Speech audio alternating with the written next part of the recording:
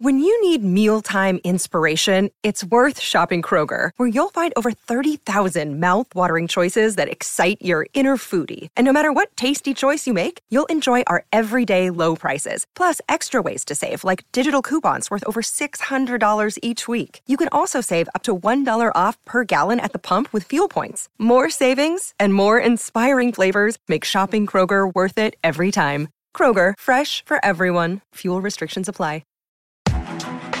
You're listening to the Chicago Audible Podcast, changing up the way Bears fans stay up to date on their favorite team since 2015. Now get ready, because it's time to bear down.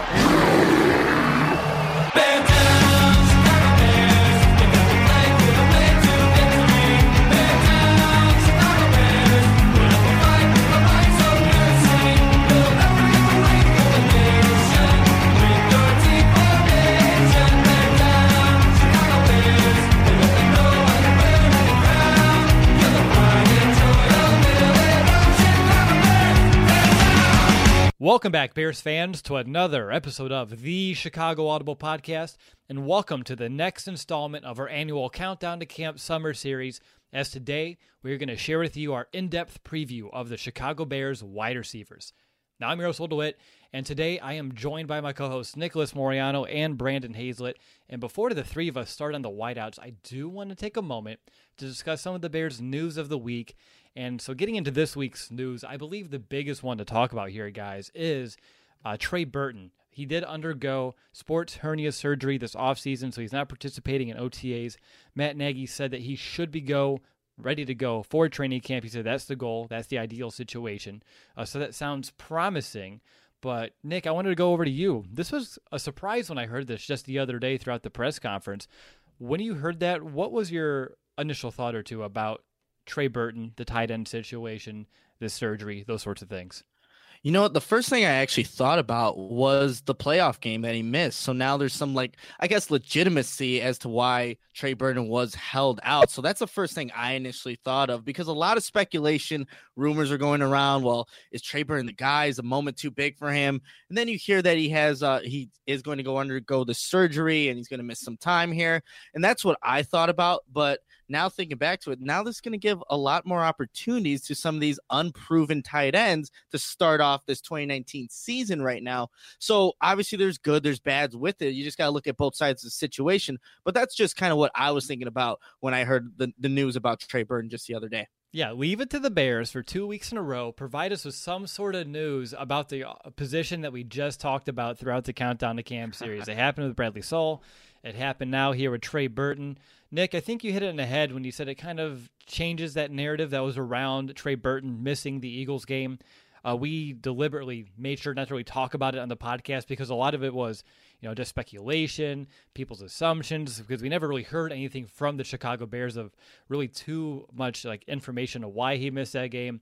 Obviously here, dealing with the hernia, that's going to make you miss some time, and it's an injury that you can play through, but surely he played through it for a good chunk at the end of that season, and there's a reason maybe why we saw the production take a dip. We talked about that last week, and of course, why he was able to miss that game. And on top of that, that opens up the door for those other guys. You talked about it, those young ones. Dax Raymond, getting some extra looks here in OTAs is going to give them a jump start as they kind of head in to training camp, something they may not have gotten if Trey Burton was healthy. What about you, B? Anything you want to add about Trey Burton? Yeah, I kind of forgot that he didn't really play in that playoff game because I wanted to put that memory away and never pull it back after the way it ended. So I kind of didn't really pay much attention to him not playing in that game until it was resurfaced. And it makes a lot of sense that's, like Nick said, a legitimate reason to miss that game. And also just to piggyback off your guys' point, it really does open the door for some of these guys to show what they can do at the wide tight end position. See if any of them are really cut out to do it or not cut out to do it, which I'm sure we know which ones aren't and which ones are, or at least have somewhat of a chance, but it really opens the door for someone else to step up. You need to learn your alphabet, B. He's a U tight end. Oh. Oops. Other way. You messed up. Not on the line. All right, and the other thing I want to mention is the Bears 100 celebration weekend. Nick, I think it may be time to kind of let people know that you and I, our writer Steve Letizia, our graphic designer Jordan Grimes, we're actually going to be there. You and I and Steve, for sure, throughout the weekend. Some of the other people on our staff may pop in from here and there.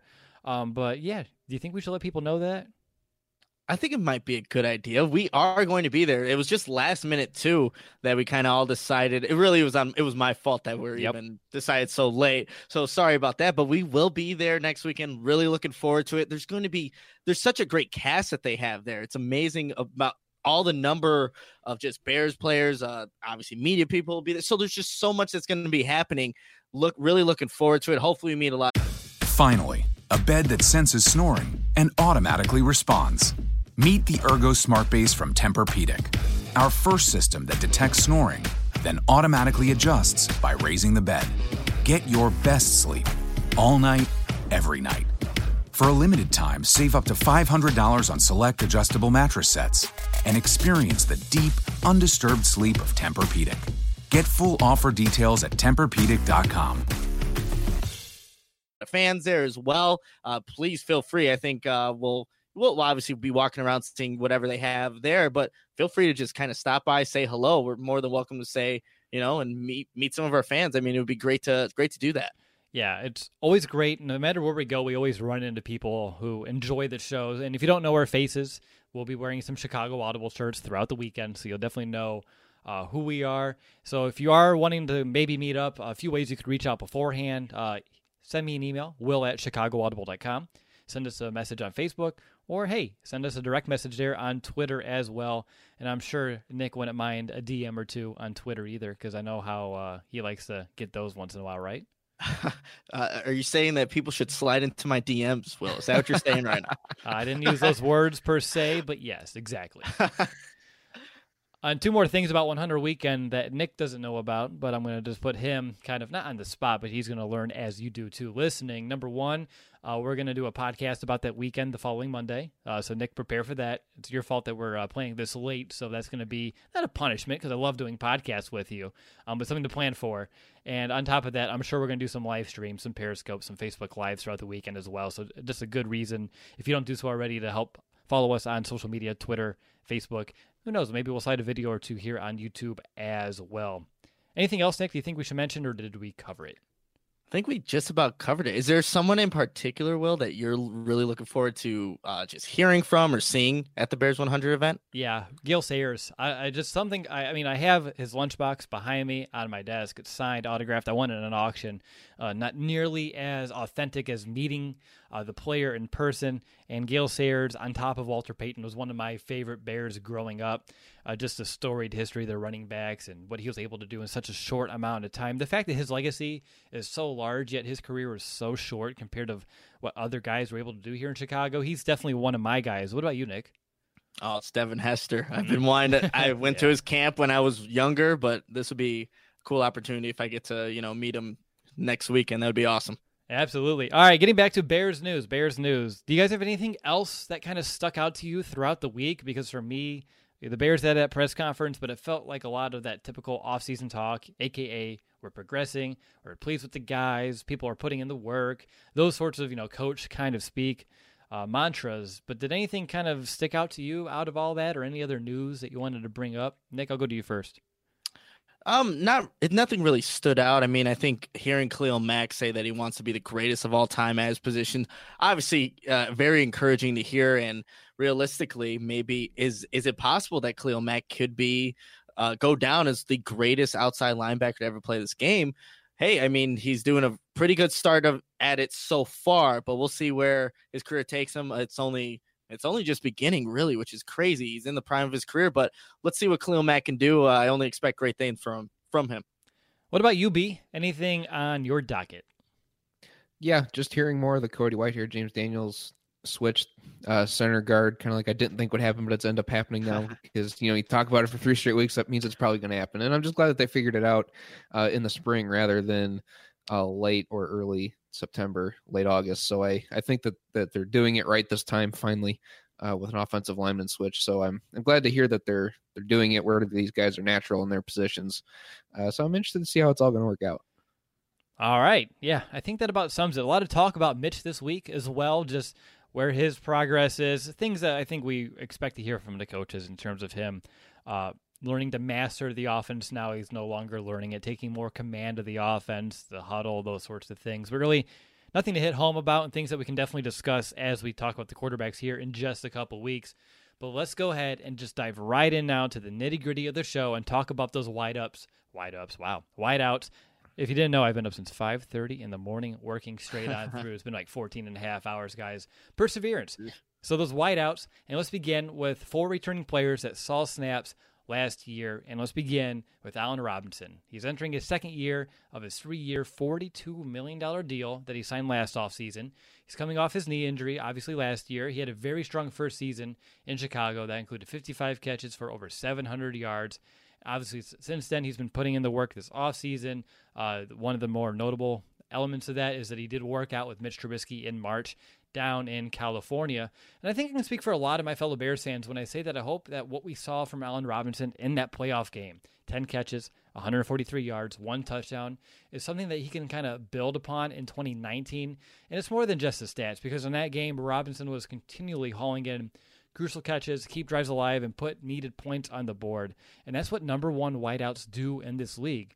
So speaking of which, guys, even though this wide receiver room is crowded, and we expect the touches, the targets again to get divvied up every which way, can Robinson emerge as that number one guy this season? Not in the depth chart, because that's where he is, but grow into this role that's typically seen out of that better number one wideout in the NFL. And Nick, I want to go to you first. I think he's already that wide receiver, that number one on this Bears team. In terms of what all these guys can do, they're all good at their own unique things. But I think Allen Robinson is the most polished wide receiver in all aspects of being a receiver. So I absolutely do believe that. And remember, he was coming off of a torn ACL starting in the beginning of 2018. So he had to deal with that. You're learning a new offense. So I think we're just seeing the floor really of what Allen Robinson's able to do in Matt Nagy's offense. And obviously Mitch Trubisky was going through the offense, learning new things as they were going, and they had to develop that chemistry. This is all different now. Everything's I think, as Matt Nagy said in last a couple days ago, 2.0 is where this offense is at. And I think that's where you're going to see Allen Robinson and the chemistry with Mitch Trubisky really start to become what we envisioned here in Chicago when they signed him. So I absolutely believe that Allen Robinson can take that next step, and I already think he is, at being the number one wide receiver on this team. I think that when you look at what this offense is probably going to be able to do in 2019, Allen Robinson's definitely going to be a focal point in it. What about you, B? Do you think he can grow into be a wide receiver, someone who I keep kind of drawing some comparisons to, or someone that I would love for him to kind of aspire to be, is like a Michael Thomas down there in New Orleans? Can he become that kind of go-to guy? Yeah, especially because he's got the ability to make these big catches in traffic. It's something that you see on his highlight reel or regular game tape. It's just that he's able to get in position in traffic, fight through the hands, fight through the contact, and make focused catches. And that plays a big part in separating him from other receivers on this team. Taylor Gabriel and Anthony Miller can do those things, but Allen Robinson's plays seem to stand out a little bit more. I think that's just because of the big body, the bigger radius, catch radius. He's able to do those things very well, and I think that's what's going to separate him from being the number one compared to a Taylor Gabriel, who, if you're new to the show, I like to say that Taylor Gabriel's the guy that makes quarterbacks better. The QBR is always better when they throw his way. But I think Allen Robinson could definitely take that role from him. He didn't have as many receptions as last year, because he missed a few games in there, but I think if he could put together a full healthy year, then I think that he's really going to take that step. Now, I kind of want to talk about some maybe ways that he can continue to further his game, and I think we can say that of every player on this roster.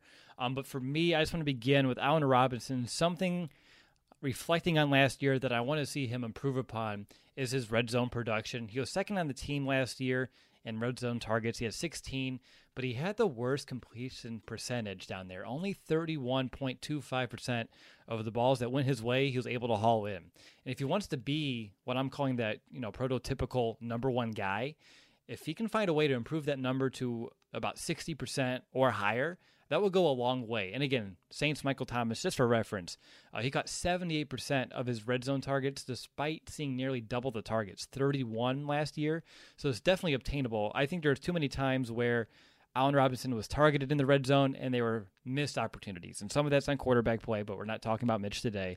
So getting back to the plays that are in Robinson's hands, that's something that I want to see him kind of own a little bit more. And again, another year off of the knee injury, fully healthy, off season to kind of put in the work, because this time last year he was still in the sidelines, still kind of getting healthy. I think he can do it. And for me, the red zone's that one area. If he can turn around that production, that's going to be huge for the Bears in this offense, because last year Tariq Cohen was the most productive player in the red zone. We need a wideout to assume that role and then have everyone else be supplemental pieces. But what about you, Nick? Do you have any areas of Robinson's game that you want to kind of see him take some next steps in?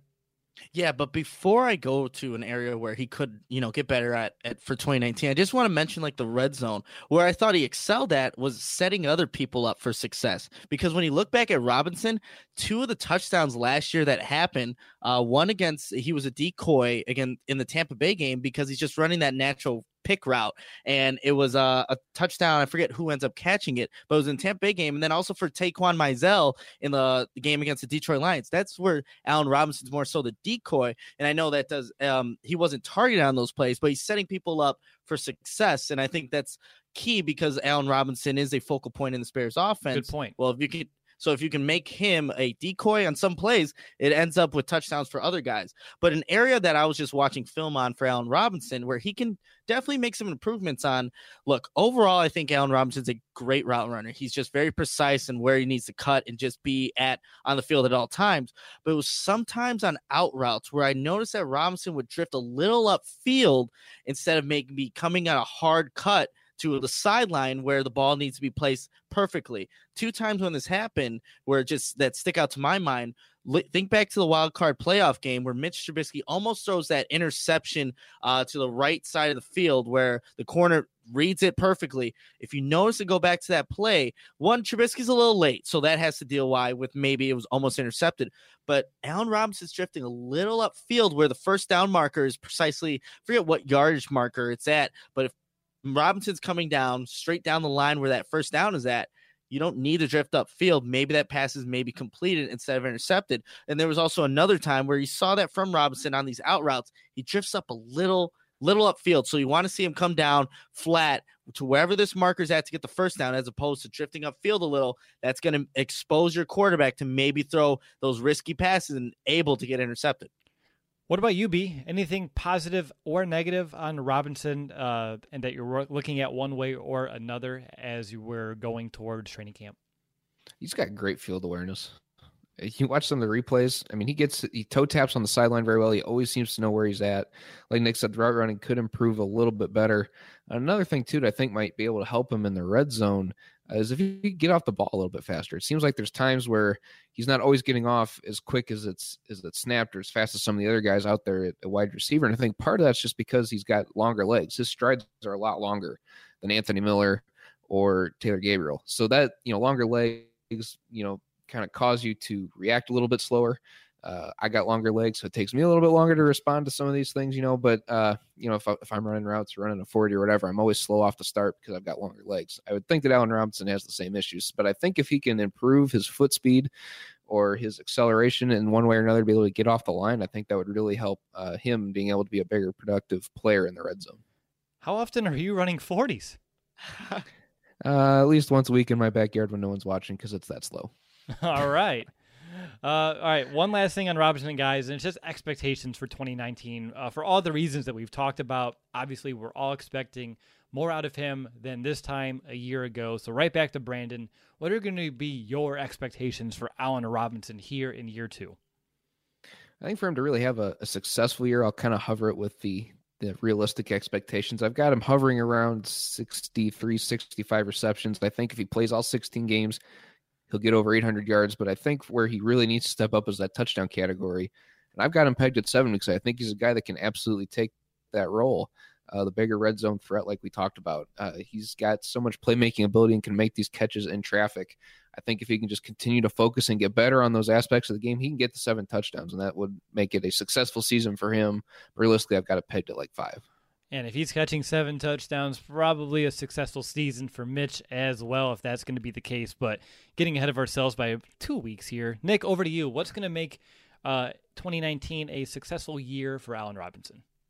If he can play all 16 games, it's always going to factor into being a successful season. But I want to see Allen Robinson get to that 1,000-yard marker. I think if he barely gets it, that's fine. But he is the number 1 wide receiver on this team. He's being paid like it. And the 55 receptions, I remember just seeing that initially. I'm like, man, 55, that's obviously not as much as I was expecting going into the season. Taylor Gabriel had more than him. I want to see that at least maybe 70, 75. I think he's capable of it. I know that the Bears have a lot of offensive weapons, but I think if you're throwing to Allen Robinson, that's usually a good indication for the offense of getting first downs, touchdowns. He's a great wide receiver. He knows how to get open, knows how to position his body right, has good hands, good route runner. So I think if he's around that 75 reception mark, 1,000-yard season, if he can get 6 touchdowns, that'd be fantastic. But I think that would be a successful season for a number 1 wide receiver, and that is Allen Robinson. All right, 1K for number 12 is Nick's expectations. Lofty expectations, but definitely obtainable. All right, so up next, we're going to talk about the wideout that set a bunch of career highs a season ago. But before we get to him, we just need to call a quick timeout to tell you a little bit about our show sponsor, SeatGeek. Do you ever feel like ticketing websites making it difficult to the games on purpose? Just as difficult it was to read that line? Yes, very much so. The real question is, just how easy could it be if those ticketing sites actually cared? With millions of live tickets and a price match guarantee, SeatGeek proves that there is a better way. In an industry that tends to be stagnant, SeatGeek decided to stand out from the crowd. And why is SeatGeek better than the rest? Well, number 1, a quick look at the App Store shows over 50,000 5-star reviews. How's that for customer satisfaction? And simply put, SeatGeek is a better process because they pull together millions of tickets from all over the web. They rate each on a deal on a scale to 1 to 10. And finally, SeatGeek displays them on an interactive seat map, one that I've talked about on the podcast a lot and one that I love because it makes searching for tickets very convenient, very easy, and you get to kind of get a glimpse of what kind of view you're looking at with the tickets that you're kind of debating about purchasing. And again, on SeatGeek, every purchase is fully guaranteed, so you can shop for tickets with confidence.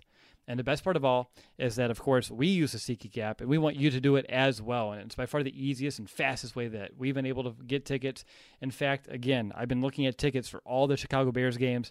Right now, the one that I hope you go to is the one that we're going to, Bears-Chiefs, coming up in December. If you're looking to go to a game, and a big one towards the end of the year as we're making that playoff push, definitely check out the Bears-Chiefs as there's still plenty of amazing deals available. And again, the closer that we get to the season, probably the higher the prices you're going to get and the less amazing deals that you're going to be able to snag up.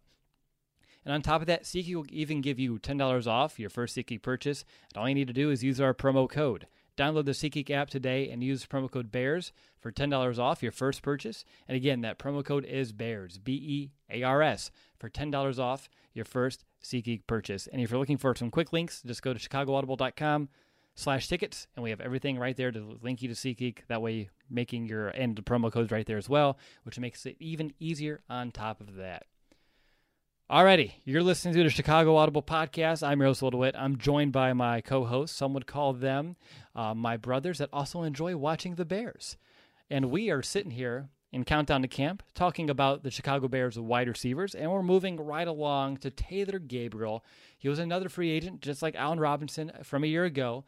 Gabriel was able to exceed all of our expectations. And again, I guess that's what happens when you nearly double your career high for catches with 67 last season.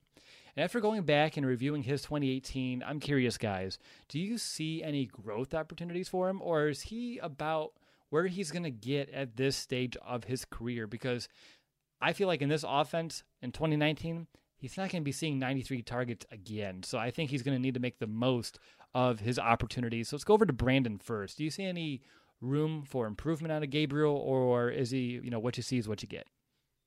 I think what you see is what you get, but you're not getting a bad product either because he makes your quarterback better. And I've said that multiple times. I think almost to the point where it's kind of annoying. But he's just such a an oddball threat because he's so fast he could burn you deep if you're being too aggressive and trying to shut him down at the line and he beats you. Or he could just use a quick slant, which is where he got, I think, a lot of his opportunities was on these shorter routes. So he's able to get more yards after the catch, make bigger plays that way. So regardless how you defend him, he's just so versatile and such a good receiver that it's very hard to defend him. And that's why he had such a successful year in an offense like this. What about you, Nick?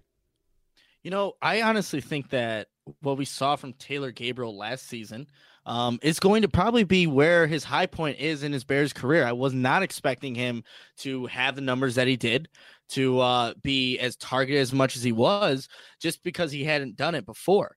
So I think when this offense, and now they're going to be obviously divvying up where the receptions are going to go next season, 2019.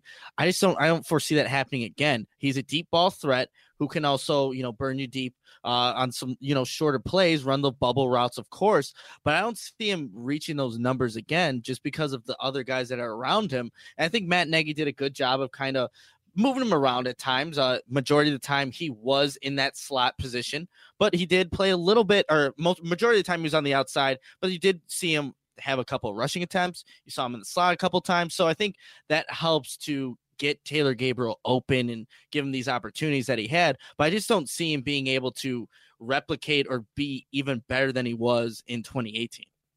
Yeah, I agree, because like I said, the touches are going to be divided up a little bit more, toughly, I'm going to say, this year. And on top of that, too, one thing that I'm thinking about, though, as I'm saying that, is with all the, other focus on some of the other players, that could keep him open. And if that's the case, he could still see not huge numbers, but still very modest in numbers that kind of be still considered that wide receiver number 2 in this offense. So speaking of numbers, looking at 2019, again, last year he set career highs in targets, catches, yards. What would 2019 look like for you, and one that you would deem a success even if the numbers are a little bit lower? B? I'm going to have him kind of similar to what he was last year. I've got him right now at 64 receptions, 700 yards, and 5 touchdowns. I think that's successful for him because it kind of keeps that steady pace that we've seen. I think he'll continue to get his opportunities. I think that they're going to throw the ball a little bit more this year, so I don't necessarily see his opportunities dipping, but I could definitely see his statistical production dipping, yes. Nick, how about you? Do you have some expectations? Yeah, so 60, I don't think he's going to get to that mark. I think it would be a successful season for Taylor Gabriel if he can have maybe around that 50 mark. As long as he has those big plays that we saw from Taylor Gabriel last season, I think that's what you want him to be, that deep threat to where just one of those kind of plays can change really the atmosphere of the game, just swapping field. That's what I want to see Taylor Gabriel have. So maybe 50 receptions, 500 yards, and we'll give him 3 touchdowns, one more than he had last season. I think that would be a successful season for Taylor Gabriel. And I think with the Bears, they did like to throw the deep ball, third most out of any team last season. So and I think you expect Trubisky to be better with his deep ball, maybe hit on some of those opportunities that they missed last season. Nick, you hit on a good point, and I'd be curious because I know that you've been, diving deep into the film. Did you see any reason why he only had the 2 touchdowns a year ago? Because he was out there the most of any wide receiver on this team last year. A big reason why he probably had all those targets and catches. But he did struggle to find pay dirt. Is that because of his size once you reached the red zone? I think in terms of things that can factor into why Taylor Gabriel maybe wasn't as successful as he could have been, I think there was just inconsistency at the quarterback position. There was times where Trubisky just didn't hit Gabriel when he was open. There were times that he did. So I think that just the up and down, the new offense, and kind of figuring things out, I think that's really what was the biggest factor. Look, if Taylor Gabriel has a free release off the line of scrimmage and he does a great job of using his shoulders and head fakes to do that, there's big plays that are waiting to happen. But if not, if he's jammed at the line of scrimmage, that's really going to disrupt the timing, the flow of any play. So it really depends on what kind of defense they're playing on Gabriel. But if he gets a free release and Mitch Trubisky is able to identify that and throw an accurate pass, Taylor Gabriel should be a lot more successful and have a lot more opportunities to make some of these bigger plays. All right, moving right along, Anthony Miller, last year's second-round pick. Miller put together a strong rookie campaign despite playing with only one arm for the vast majority of the season. I mean, he did lead the team in receiving touchdowns with 7, for crying out loud. So let's go ahead and take the shoulder out of the equation just for a moment, because it's definitely something we need to kind of discuss. Even though he had a very impressive rookie year, I want to know what are some of the areas of his game that you want to see progress in. For me, real quickly, it's pretty simple. Hands. He led the team last year with 4 drops. And yes, I'm going to admit, and I said forget about the shoulder, but that could have played a role in that, wearing that harness, not being able to move your arm as quickly as you would like. But I do believe, looking back, some of those were focus drops. So for him to kind of work on those hands is going to be one of my things. Again, only 4 drops last year, and that's leading the team, just kind of to show you just how well the Bears were as a unit of hauling in that football consistently last year. But that's just the one kind of nitpicky element to his game that I want to see progress in, despite that, prototypical, steps forward that you're going to see from year 1 in the NFL to a year 2. Nick, when you're watching the film, what are some things that you want to see Anthony Miller kind of elevate? You know what? It's not even on his part that I want to see elevate. It's really how Matt Nagy is able to use him. Anthony Miller had 615 offensive snaps. 425 were from the slot, and that's where Anthony Miller does his most work. 171 of those 615 snaps were at wide receiver. I think Anthony Miller, you can really put him anywhere you want on the field, and he's going to be able to do some good things. So I want to see Matt Nagy actually go into utilizing him a little bit more. I know it was his rookie season, and kind of implementing it to the offense, and he was dealing with the injury. But I think for Anthony Miller, and I expect him to have a way more productive 2019 than 2018. Just put him on the field at different spots. That's going to open some things up for him. In terms of his play, I think there were times where he likes to wear his emotions on his sleeves. He really does. He really likes to get animated when he makes big plays. But there are times where you see him a little frustrated when he's not able to haul in a catch. You saw that there was a deep ball down the middle of the field going back to that wild card playoff game against the Eagles. How personalized can a financial plan be when it's created by one of those robo-advisors? Plugging in standard algorithm to calculate insurance need and future wealth of random human client. Robots don't know you. We do. At Farm Bureau Financial Services, getting to know you always comes first. Together, we'll create a financial plan based on your specific goals. Find a local Farm Bureau advisor at fbfs.com/protect. It's your future. Let's protect it. He knows he should have caught that ball. I don't know how that affects his play moving forward, but I think you just need to always have somewhat of a level head. And yes, of course, when you make a big time play, you celebrate it, but have a level head no matter where you're at or no matter what the situation is, just so DB doesn't get the best of you at times. But I think that overall, Anthony Miller is a wide receiver that can really run great routes. I know he led the team with the most drops, but I think for the most part, he does have good hands and is able to be a receiver that Mitch Trubisky is going to definitely be able to rely on come 2019.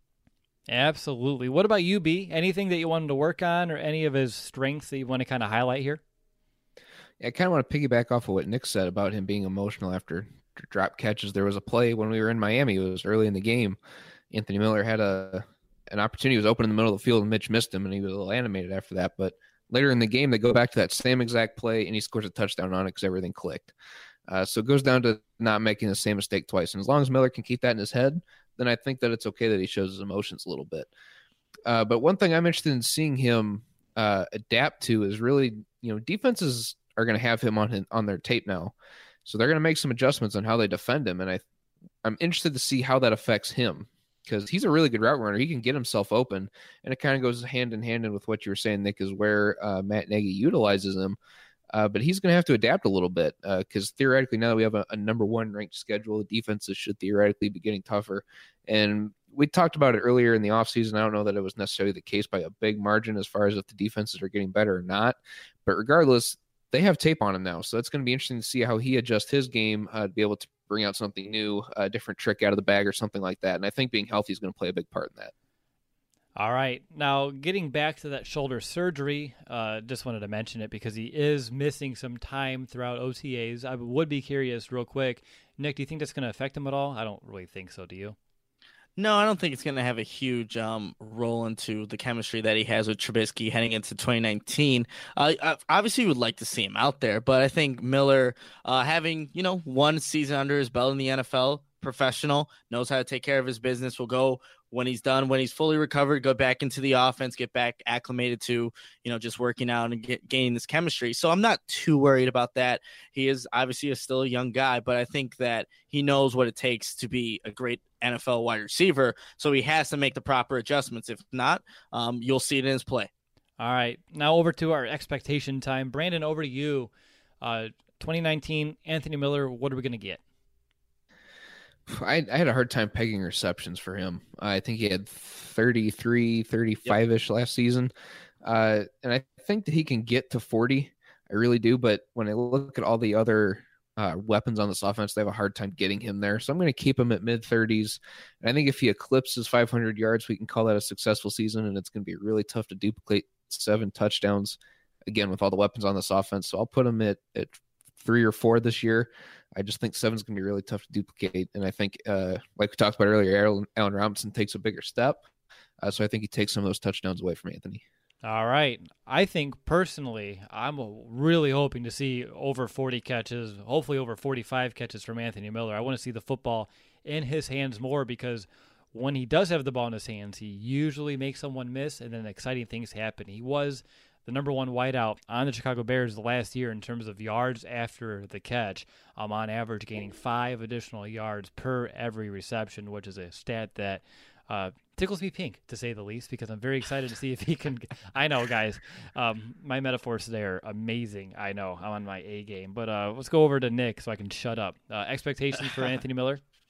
Yeah, I would like to see him over that 40 catch mark as well, maybe closer to 50. That's where I see the swing kind of happening. It's Gabriel and Miller. I see Gabriel's production going down, Miller's going up, and you made a great point. And Will, we must share notes, because this happens every episode, but you stole mine this time with the yak. He, in terms of the catches, the 33 receptions, those 170 yards were after the catch. So again, that was the highest yards per catch per reception on the team. And I think that when you look at Anthony Miller, when he does get the ball in his hands, he does good things after the catch. There's one play, and it's not going to show up on any highlight reels or anything like that. 2nd down against Arizona. They're on the 36-yard line. It's the second quarter, but Miller catches the ball alongside the right sideline, and the safety's coming down and has a perfect angle. But you know how Miller is and probably something they can improve on is how he's carrying the football when he gets in the open field. Sometimes he does that one-hand crap that will get you off the field if he fumbles.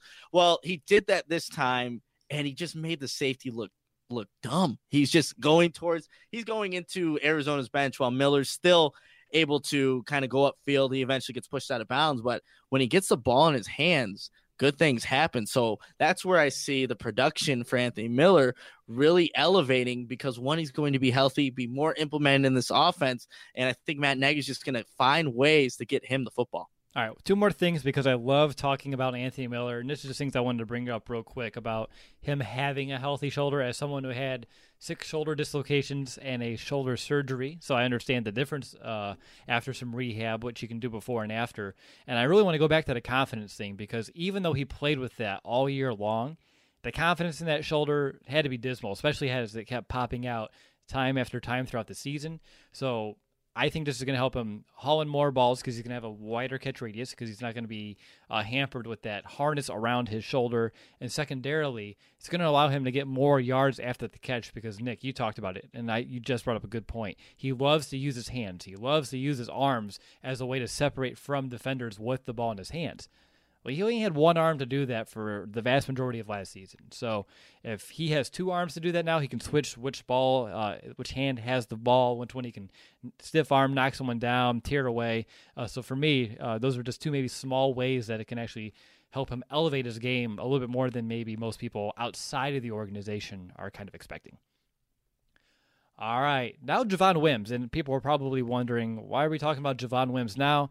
I'm going from people who are here first, and then we're going to talk about some of the newcomers. So this is not my projected depth chart. I just want to make sure that's loud and clear. But Javon Wims, he did have an impressive preseason a year ago, but he did spend most of the regular season inactive or on that practice squad. It appeared only in 4 games, which he had, only 4 catches. Nothing to really write home about, but he did show some promise and what he kind of brought to the table a year ago. And obviously, things are a little bit different now. Wims needs to really earn himself a spot on this roster. So my patented simple question, complicated answer time. What does Wims need to do in order to prove to the coaches that he's worth a spot? Like, what's that next step for Javon Wims that was maybe missing a year ago, or that we saw, flashes of, and you're hoping to see more consistency about? And let's go to Brandon first. Play better than Kevin White did. Because that's basically, I think, where his roster spot was at last year, was Kevin White, who was also not playing, spending a lot of time on the bench. So I think that if he can show that he's growing, because he's a very raw player. He didn't start playing football until late in his high school days, I guess. So I think as long as he can continue to show growth and show some really good promise, I think that he has a chance to really make the spot as, maybe the fifth or sixth receiver on this roster, on this depth chart. I think that he's just such a raw talent. You can form and morph him any way that you want. And like you said, we've seen such good promise out of him in the preseason.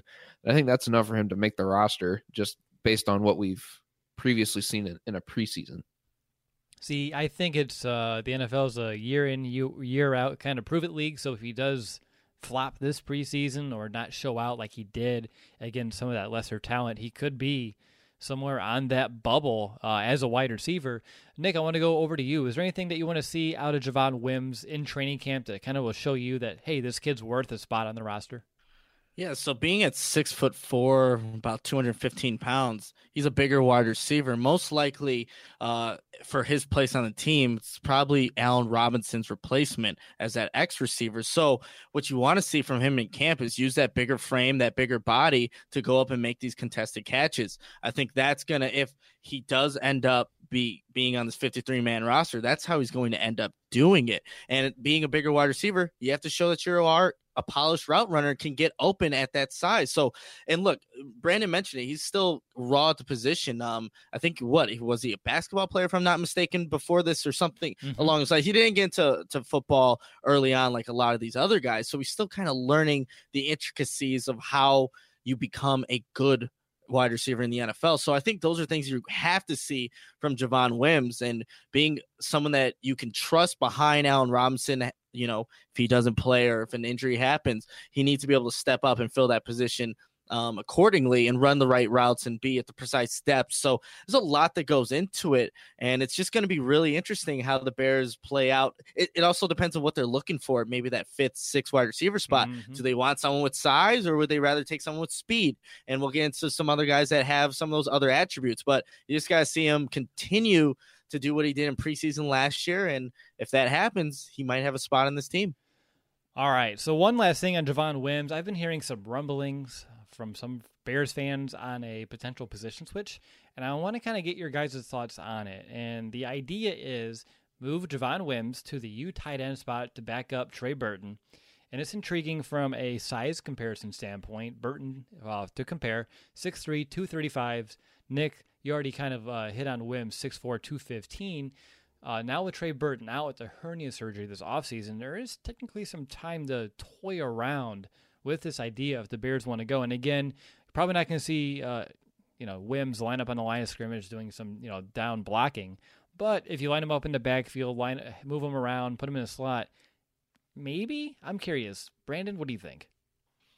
I could see it, especially because he's still inexperienced and young. He doesn't have a whole lot of great time in the NFL at wide receiver. We've seen him in the preseason. We've shown how quick he is, and you guys talked about how big he is, especially his size and his frame. So I could definitely see him making that switch if that means he stays on the roster. And if that's something that Matt Nagy wants, is another Trey Burton-esque type player, I could see that switch happening. But I think that he's better suited as a long-term project to replace Allen Robinson down the future here. So I think that he stays at wide receiver, and then they don't have to sign Allen Robinson to big money. Right, because the theory here would be, and it makes sense, is that he would be a mismatch for linebackers. I mean, granted, he would be. With that size at 6'4", his speed, he would definitely be a mismatch for any linebacker that wants to try to cover him one-on-one. But can he transition? Should he transition, Nick? Just tell us the truth. What should it be? That's a good question, because when I first heard these rumors, and maybe a month ago, I was like, there's no way it's not happening. But then you see Matt Nagy's changing offensive linemen to tight ends. Running backs are now becoming wide receivers. It's nothing that hasn't been done before. and Javon Wims does have the size. He just needs to maybe add a little bit more weight. It could be an option because at tight end after Trey Burton, there are some question marks. If Matt Nagy's looking to maybe do this, it wouldn't surprise me if we see Javon Wims in a 3-point, have his hand in the ground, blocking the edge, and then going for a pass afterwards. It really wouldn't surprise me. But should the Bears do it? It might be for Javon Wims' case, it might be the best way for him to make the team because this is a pretty stacked wide receiver room. Not so much on the tight end side of it. So I'm open to seeing it, but had you, asked me this question maybe a month ago, I wasn't for it.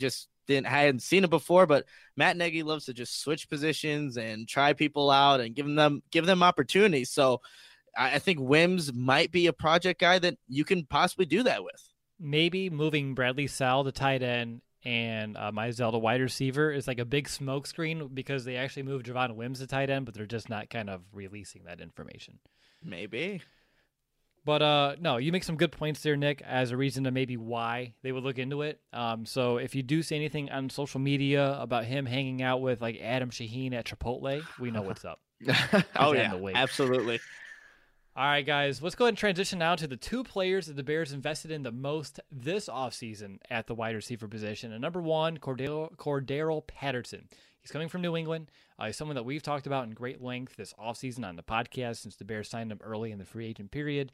In case you need a refresher, he's a hybrid role.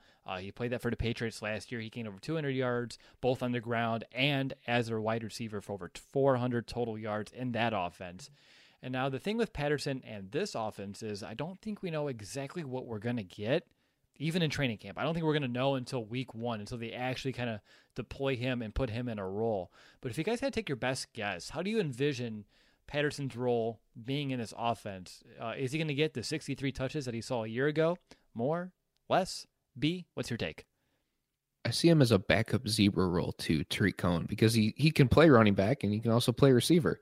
And he can also play kick returner. So that's what excites me most about Patterson, honestly. And I'm excited to get to that special team show. It'll be interesting. But regardless, him here in the offense, I think that we know all too well. We've talked about it, how versatile he is. And that's kind of where I've got him pegged, is kind of the Tariq Cohen backup.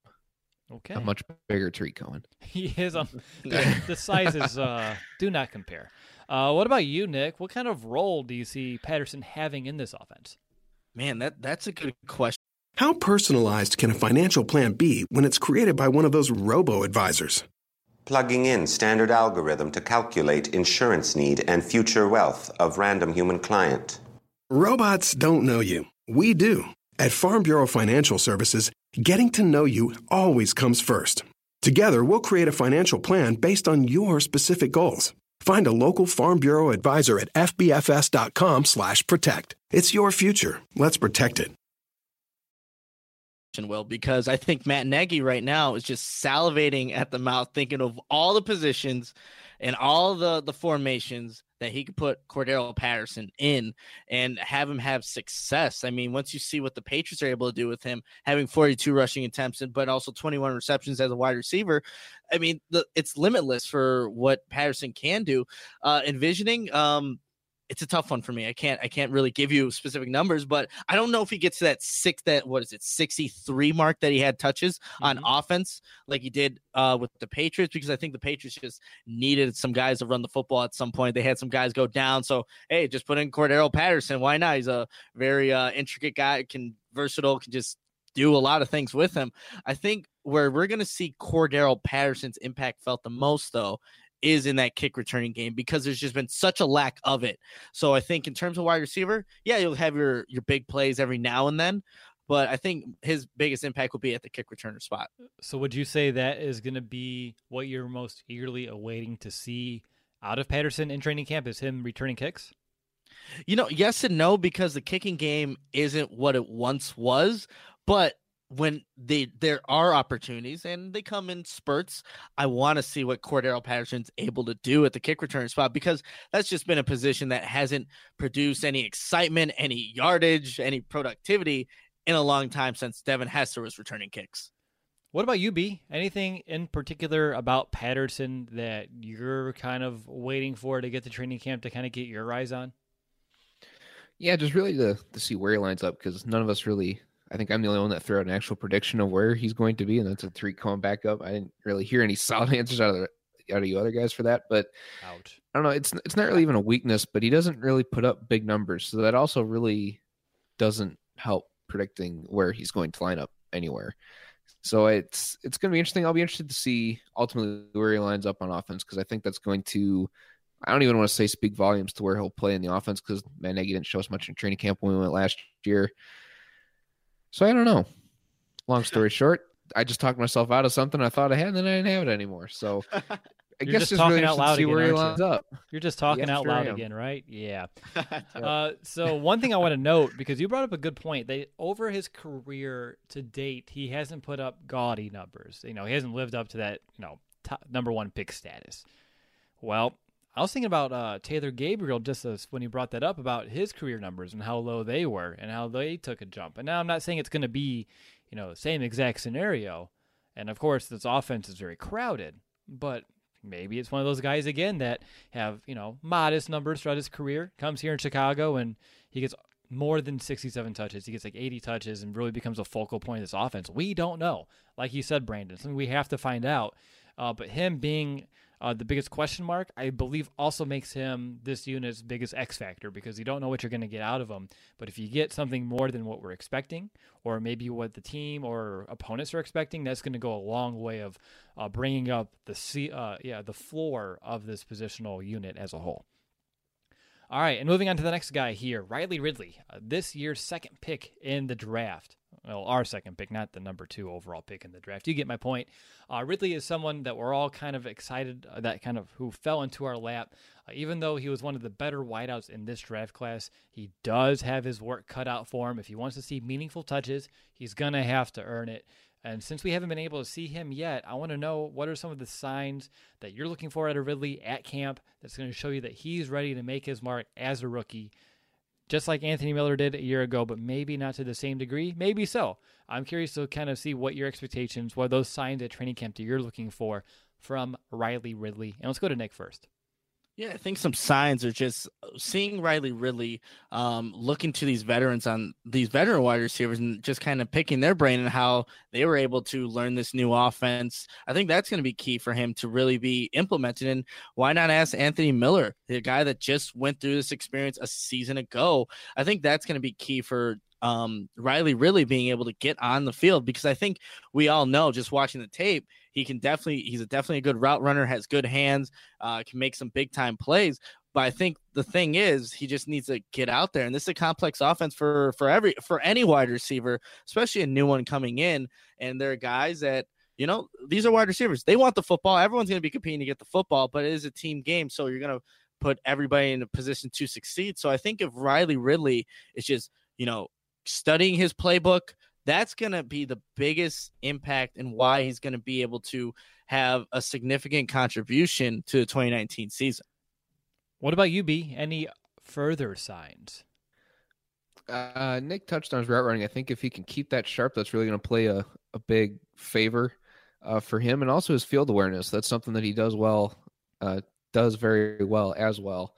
Always knows where he's at, knows where the soft spots are at on the defense. As long as he can continue to build his football IQ, study the playbook, like Nick was saying, basically just piggybacking off of Nick here.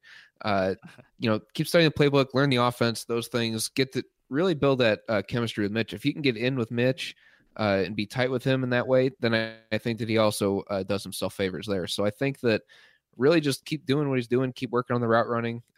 Don't be scared to ask questions because he's such a good route runner. He's going to have a complex tree later on or early on. We don't know. Depends how smart he is. That I think he's really going to excel if he puts himself in the right position. All right. Well, I'll give you one moment to get off of Nick's back. I know it doesn't take much. He's like 2 feet off of the ground.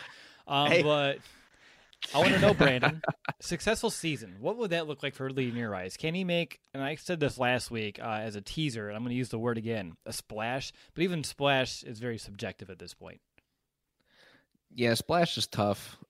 If he gets more than 20 receptions, then I would say it's a successful year. And I think that really he only gets that this year is if there's an injury. Because like you said, this offense is crowded, and we don't know where Cordero Patterson's lining up. Tariq Cohen can take snaps at wide receiver too, we've seen. got to put Trey Burton out there somewhere as well. There's other positions, other players that you really have to consider. So I'm not sure that he gets a great amount of snaps this year. I think that he spends more time on the bench, but not on the practice squad. Okay. Already telling us your roster predictions, but I mean, obviously he's a 4th-round pick. He's on the roster. He's not sitting on a practice squad. He can't do that. Nick, how about you? What are going to be some of your expectations for Riley Ridley? Again, it's very hard until we kind of get to training camp, see where he kind of falls on that depth chart, what kind of opportunities he's going to get. But I think a kid this talented is going to find his way around the football from time to time this season. Yeah, I think so too. It's just where he was most successful at Georgia was on the outside. So factoring in how Matt Nagy maybe wants to do things, you could move. Allen Robinson has had some snaps at slot at times, and so is Taylor Gabriel. So you're if you want to put Riley Ridley out there, it's going to probably be on the outside. But I think in terms of what he might do this season, obviously Anthony Miller had the 33 receptions, 423 yards, 7 touchdowns. I don't think he gets close to the numbers, especially in the touchdown category. But if you can get the 15 to 20 receptions, that's a good season for Riley Ridley, especially considering everybody around him. You're going to have running backs that are going to be catching the football a little bit more now that David Montgomery's in there. There's going to be a lot of opportunities for a lot of players, but I think if you get 15 to 20 for Riley Ridley, maybe, give him obviously maybe a touchdown or two, you'll take that because this is a 4th-round guy just that the Bears just got, but he has some talent to him. He's a good route runner. Just last year, I really wanted them to get his brother, Calvin Ridley. Mm-hmm. He has some of those aspects in him where he's able to just create separation. And if you can create separation, there's no doubt in my mind he's going to get some playing time on the football field. That's exactly what you have to be able to do coming from college to the NFL. Create that separation, and if he can do that, which I think he can, he's going to have some time on the field. Yeah, and you talked about maybe moving someone else into the slot, moving him a little bit outside. You do things like that. You're adding a lot of size to this offense because one of the things that the Bears didn't have at the receiver position a year ago outside of Robinson, Kevin White doesn't count, was size. And that's why you're seeing them bringing in guys like Ridley, who's 6'1", bringing in a guy like Cordell Patterson, who's tall as well. So bringing in more of the size of the position is definitely what I've noticed kind of being the trend. So how are they going to utilize it? How are they going to unleash it? Obviously, they saw the need for it. So why? I mean, I think we know why. There's a lack of touchdowns from the position.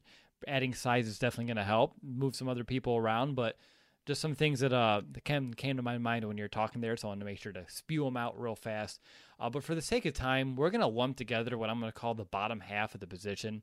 But don't discount all of these players, maybe one, maybe two, as of right now. But Marvin Hall, he's the free agent from Atlanta that we've talked about in the past. Smaller, speedster, special teams guy. Emmanuel Hall, the undrafted free agent that we've talked about in depth as well, someone that I know a few of us are very intrigued by. Tanner Gentry, yeah, he's still here.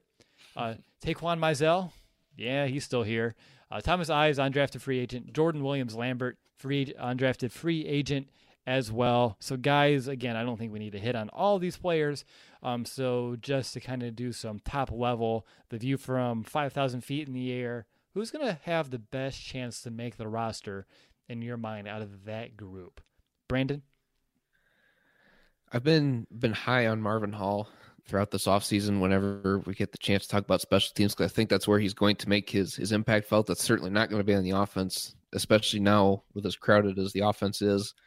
So I kind of look at him. I've got him on the bubble just because I think that he can contribute to special teams. That's an area where we've seen the Bears are going to try to overhaul a little bit and get better at that. So I think that that's where he makes it if he does make it. If not, I see him getting cut. And you talked about Emmanuel Hall, too. I have him making the practice squad. But when I watched him firsthand when he came to West Lafayette at Purdue, I mean, he had 4 receptions for 88 yards, so 22 yards per reception, still a pretty good feat. But in a 40-37 game where the Purdue DBs, I have to admit, are really not all that great, you would think that, or at least I would have thought anyway, that a receiver of his stature, the way people kind of talk him up, I figured he would have had a better game. And I go back and look at the stat line. It really wasn't all that great, and I don't really remember hearing his name all that much. So I don't want to say that he's going to underwhelm me, but I haven't seen all that much out of him in my firsthand experience watching him. Okay. What about you, Nick? Out of this group, do you have someone who you're deeming as that best chance to make the roster? Again, not saying that they will, but has the best chance out of just these specific players. Yeah, so I think it's either one of the Halls. Marvin or Emmanuel Hall probably have the best chance, and it's just because of what they're able to do, and that's be a deep threat. That plays the biggest factor in this. What does Matt Nagy want out of possibly that 6 wide receiver position? Because when you look back to 2015, the Bears have had 6 wide receivers on the 53-man roster since 2015, every single year. So whether that's going to be Wims as a 6th receiver, as I have it, or one of the Halls, I think that's what it's going to come down to making this roster. But I would say with Emmanuel, there's a lot that I think can be worked with. I know he doesn't have the best of hands, but he's just a burner, a 4.37 40-yard dash. That's a guy that, and I said earlier in the podcast, Matt Nagy does like to throw the deep ball. So if you want a guy that can also be maybe a replacement for a Taylor Gabriel, maybe you're looking at that, whether it's whichever one of the Halls you want to pick and choose from, maybe that could be an option. But they also got to be whoever this 6th wide receiver is, that has to be able to contribute on special teams in some form or fashion. That's just how it goes, being the bottom of the depth chart. But my money would be to give it to one of the Halls as possibly making this team. Yeah, and I think that position as well, like you said, that 6th guy being a special teams contributor, that's even more so now due to the lack of depth at tight end, because last year you had that Ben Broniker playing a ton of special team snaps. He's up in the depth chart now. You had a Daniel Brown playing special team snaps. Do you think Bradley Sowell's going to be playing a lot of special team snaps? Oh, did you guys lose me? Or maybe my computer just froze. No, I lost him for a second there too, but yes, I thought it was me. All right. So anyway, I was saying I don't see the tight ends on this roster really making a big special teams impact right now. Like Bradley Sowell, on top of that, Ben Broniker moving up the depth chart. Again, it's hard to know what you guys heard and didn't hear, so I'm trying not to repeat myself all the way. But yes, good point there, Nick, as the 6th guy needs to make it. And I have Emmanuel Hall as well. I think he's the easy choice right now at this point of the race. Gentry, no. Mizell, no. Ives, Williams, Lambert, I think they're just more camp bodies right now, just seeing if you have anybody or anything there, but that's really all I have on these guys. So you guys already alluded to this next one, but I just wanted to know, make it official, who's going to make the roster as a wide receiver this year. Brandon, you're up first. We can start with the obvious ones and go Anthony Miller, Taylor Gabriel, Allen Robinson.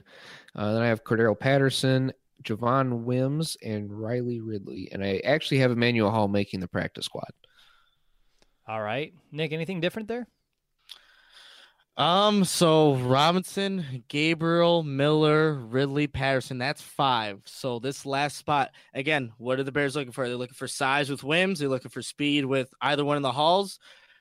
Oh, and do they move Wims to tight end? That could factor in it too. So I'll give it to, man, this is tough. I'll give it to Emmanuel Hall. Nope. I'll give it to Javon Wims making it for the 53. Yeah. Finally, a bed that senses snoring and automatically responds. Meet the Ergo Smart Base from Tempur-Pedic, our first system that detects snoring, then automatically adjusts by raising the bed. Get your best sleep all night, every night.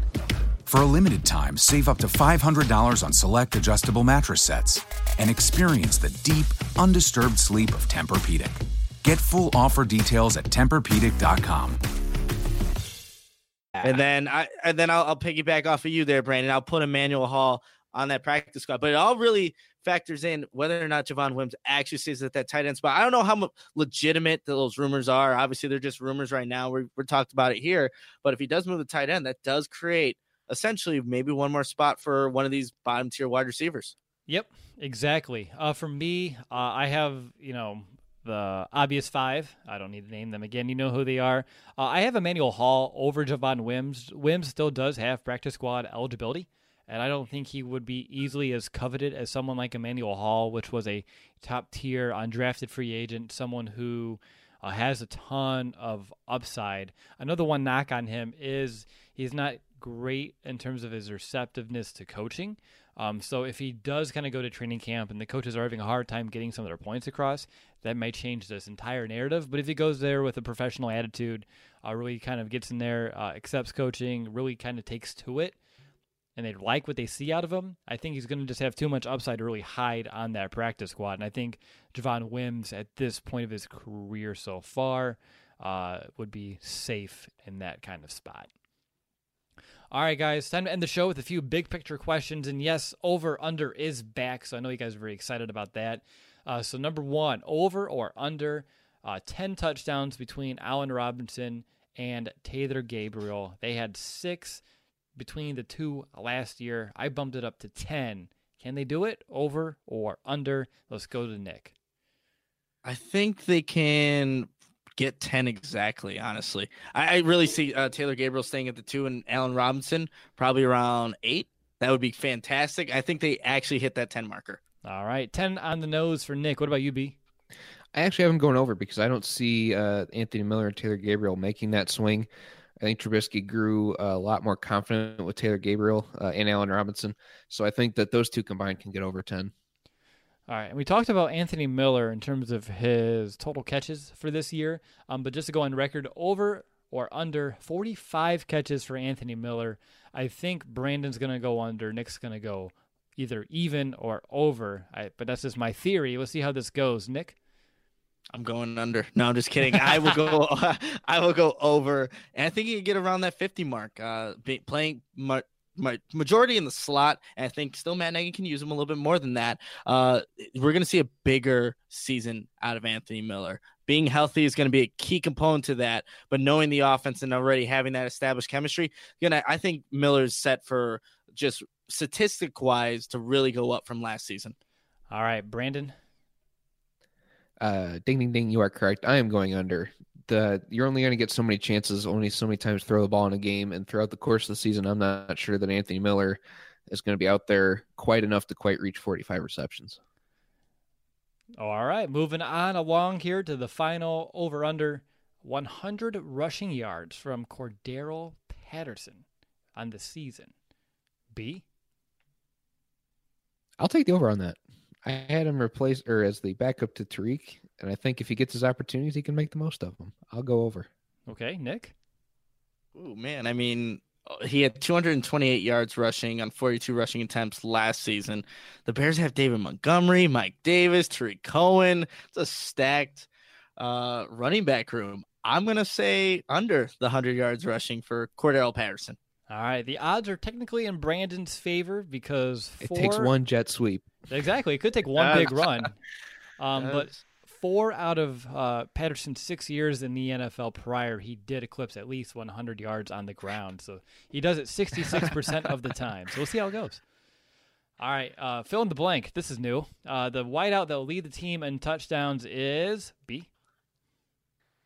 Allen Robinson. Nick? I'm going to go with Allen Robinson as well. All right. And the wideout that's going to surprise Bears fans the most this season in terms of production is going to be, Nick? Anthony Miller. B. Taylor Gabriel. All right. And one final question for you guys. Actually, I have 2. Well, actually, I have 3. I'm getting way ahead of myself. But the game's on the line. Hail Mary. Which direction or whose direction are you going to be chucking that football to? Brandon. It's a good thing we don't have Kevin White because he fell up a yard short. So I'm going to say Allen Robinson. He's got the big playability. He can go get those 50-50 balls. I like my chances with Allen Robinson. All right. B's going A-Rob. Nick, do you agree? Man, I was going to go Kevin White. You see that Hail Mary catch? You're going to have a bunch of that. No, I'm just kidding. I mean, you have to give it to Allen Robinson. I think he is the guy that has showed that he can make a catch in contested, traffic. He's already shown that in the season. Looking back at the Eagles game, there's a bunch of people around him. He's the one coming down with that football. So if they had to pick one of these guys on this roster, I'm going to go with A-Rob. All right. But I think Anthony Miller would be a good second, though. Yeah. All right. Tariq Cohen's actually the wide receiver running back that I want on that. He gets down there the fastest. Make him like a mega person, You guys see Kicking and Screaming? Yes. You just put him on the shoulders and they'll be good. Right. Trey lifts him up to Allen Robinson. Robinson puts him on his shoulders, and there you go. Simple. There you go. All right, guys. I want to know confidence level, something that I've been wanting to do with these positions. We did it last week. So what's your confidence level in the wide receivers on a scale of 1 to 10? Are they the deepest group on this team? It sounds like it based off our conversations, but I'm curious to where your confidence level is. I'll get you a moment to think about it because I'll set the bar. I'm going to set it at 9 because I believe all the talent's there. We just need to see it kind of come to fruition and score some more points compared to a year ago.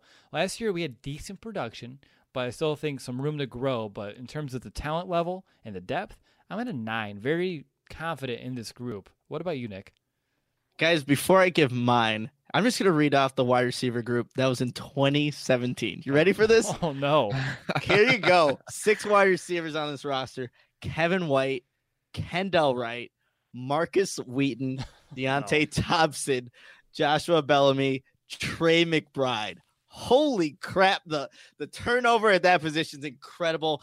You know what? I'm going to go 9.5, Will. I am very confident in this group. They have a guy for everything that they want. If you want speed, you got Taylor Gabriel. You want route running, they can all really do that. Everything is there for Mitch Trubisky to have a fantastic 2019 season. And these wide receivers, if they can stay healthy, which hopefully they can have a great season and be a lot more productive than they were in year 1 of Matt Nagy's offense. So 9.5, have all the confidence in this group. All right, Brandon, we got 9. We got 9.5. Are you going to continue the trend? I am, but I think 2017 was the year, despite those great wide receivers that you named, Nick, that Trey McBride and Josh Bellamy got in a fight over their girlfriend or something like that. I don't remember, but yep. That's what I thought. But I'm going to raise the bar one more. I'm going to go a 9.75 because I think regardless at number 6, if it's Javon Wims or if it's Emmanuel Hall or if it's Marvin Hall even, you can plug and play those guys, and they have a threat to bring to the field each time. And I can't remember the last time we ever said that about a Bears wide receiver room other than the wide receivers threatening each other. So I think that this is a very deep, talented group, the one that I am most confident in. We went from least confident last week with tight ends to now the most confident, I think, in wide receivers. How quickly the tables turn, guys. All right, when it comes to the wide receivers at training camp, final question of the show, what are you going to be paying attention to from this unit? Obviously, this is what we talk about for the entire show, but if you need to boil it down into some just basic things that you're going to be paying attention to or things that you're most excited to watch at training camp out of the wide receivers, I'm curious. What are those going to be? And Brandon, I'm going to let you begin. Route running, especially with everybody, and as good as the DBs are, I want to know who can shake who and who's gotten better. And we know how good Anthony Miller is. I want to see how him and Buster Skrine go at each other because we know we've kind of given Buster a little bit of slack. Not the best nickel corner out there. So I want to see those two go head-to-head because I think that would be a real interesting matchup. But route running overall. All right. What about you, Nick? Yeah, really looking forward to seeing what Anthony Miller can do in the slot because he's, like we mentioned earlier in this podcast, he's a little animated. He's going to definitely get into the face of whatever DB's guarding him, and you like to see that. I've always liked wide receivers to have a little bit of a chip on their shoulder, play with those emotions. So I am looking forward to seeing that. But A-Rob versus Kyle Fuller, that's always a good matchup as well. Seeing your top two, guys for your corner, for your wide receiver go at it, that's going to be a great matchup. There's a lot of fun little matchups that are going to be happening during training camp, but those are the two I'm really looking forward to. All right, for me, just a few bullets here. Number 1, what are they doing with Cordero Patterson? What's that role looking like?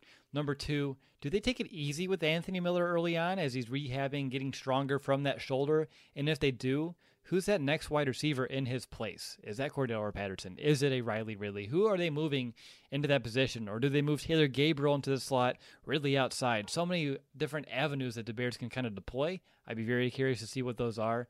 Of course, you guys talked about Robinson versus Fuller. Well, what about that Mitch and A-Rob connection? Obviously, that's vital. We saw it begin a year ago. I can't remember that, like 4 or 5 practices in when they started to finally connect. And then we really saw it in the wild card games. I want to see where that's at now with a full offseason to work on it. Are there any signs for Javon Wims that they tight end, or is it all just kind of hoopla? And lastly, you guys talked about the one-on-ones, but for me, I'm looking forward to those, especially when they do those red zone drills, because the Bears have a great red zone secondary, and they're going up against a wide receiver unit that really needs to prove that they can do some damage in the red zone, to put it bluntly, this season. So for me, that's something I'm definitely looking forward to as well. Alrighty, well, that's going to do it for this episode of the Chicago Audible. And just like that, we're another week closer to training camp. And hey, if you didn't know, only 14 weeks, 98 days away from the Bears versus Green Bay to kick things off week 1. Thanks to everybody who tuned into the live show, and for those who are listening to the podcast. Really, no matter where you are and how you consume our show, you know that we appreciate each and every one of you. We'll be back next week to preview the Bears running backs right before we head over to Bears 100 weekend. A couple questions to hold you over to pass the time. Can David Montgomery handle the bulk of the carries as a rookie? How will Tariq Cohen's role change? Will it at all? Where does Mike Davis fit into this picture? We're going to answer those questions and, of course, a whole lot more next week. But until then, bear down, Chicago. Bear down, Chicago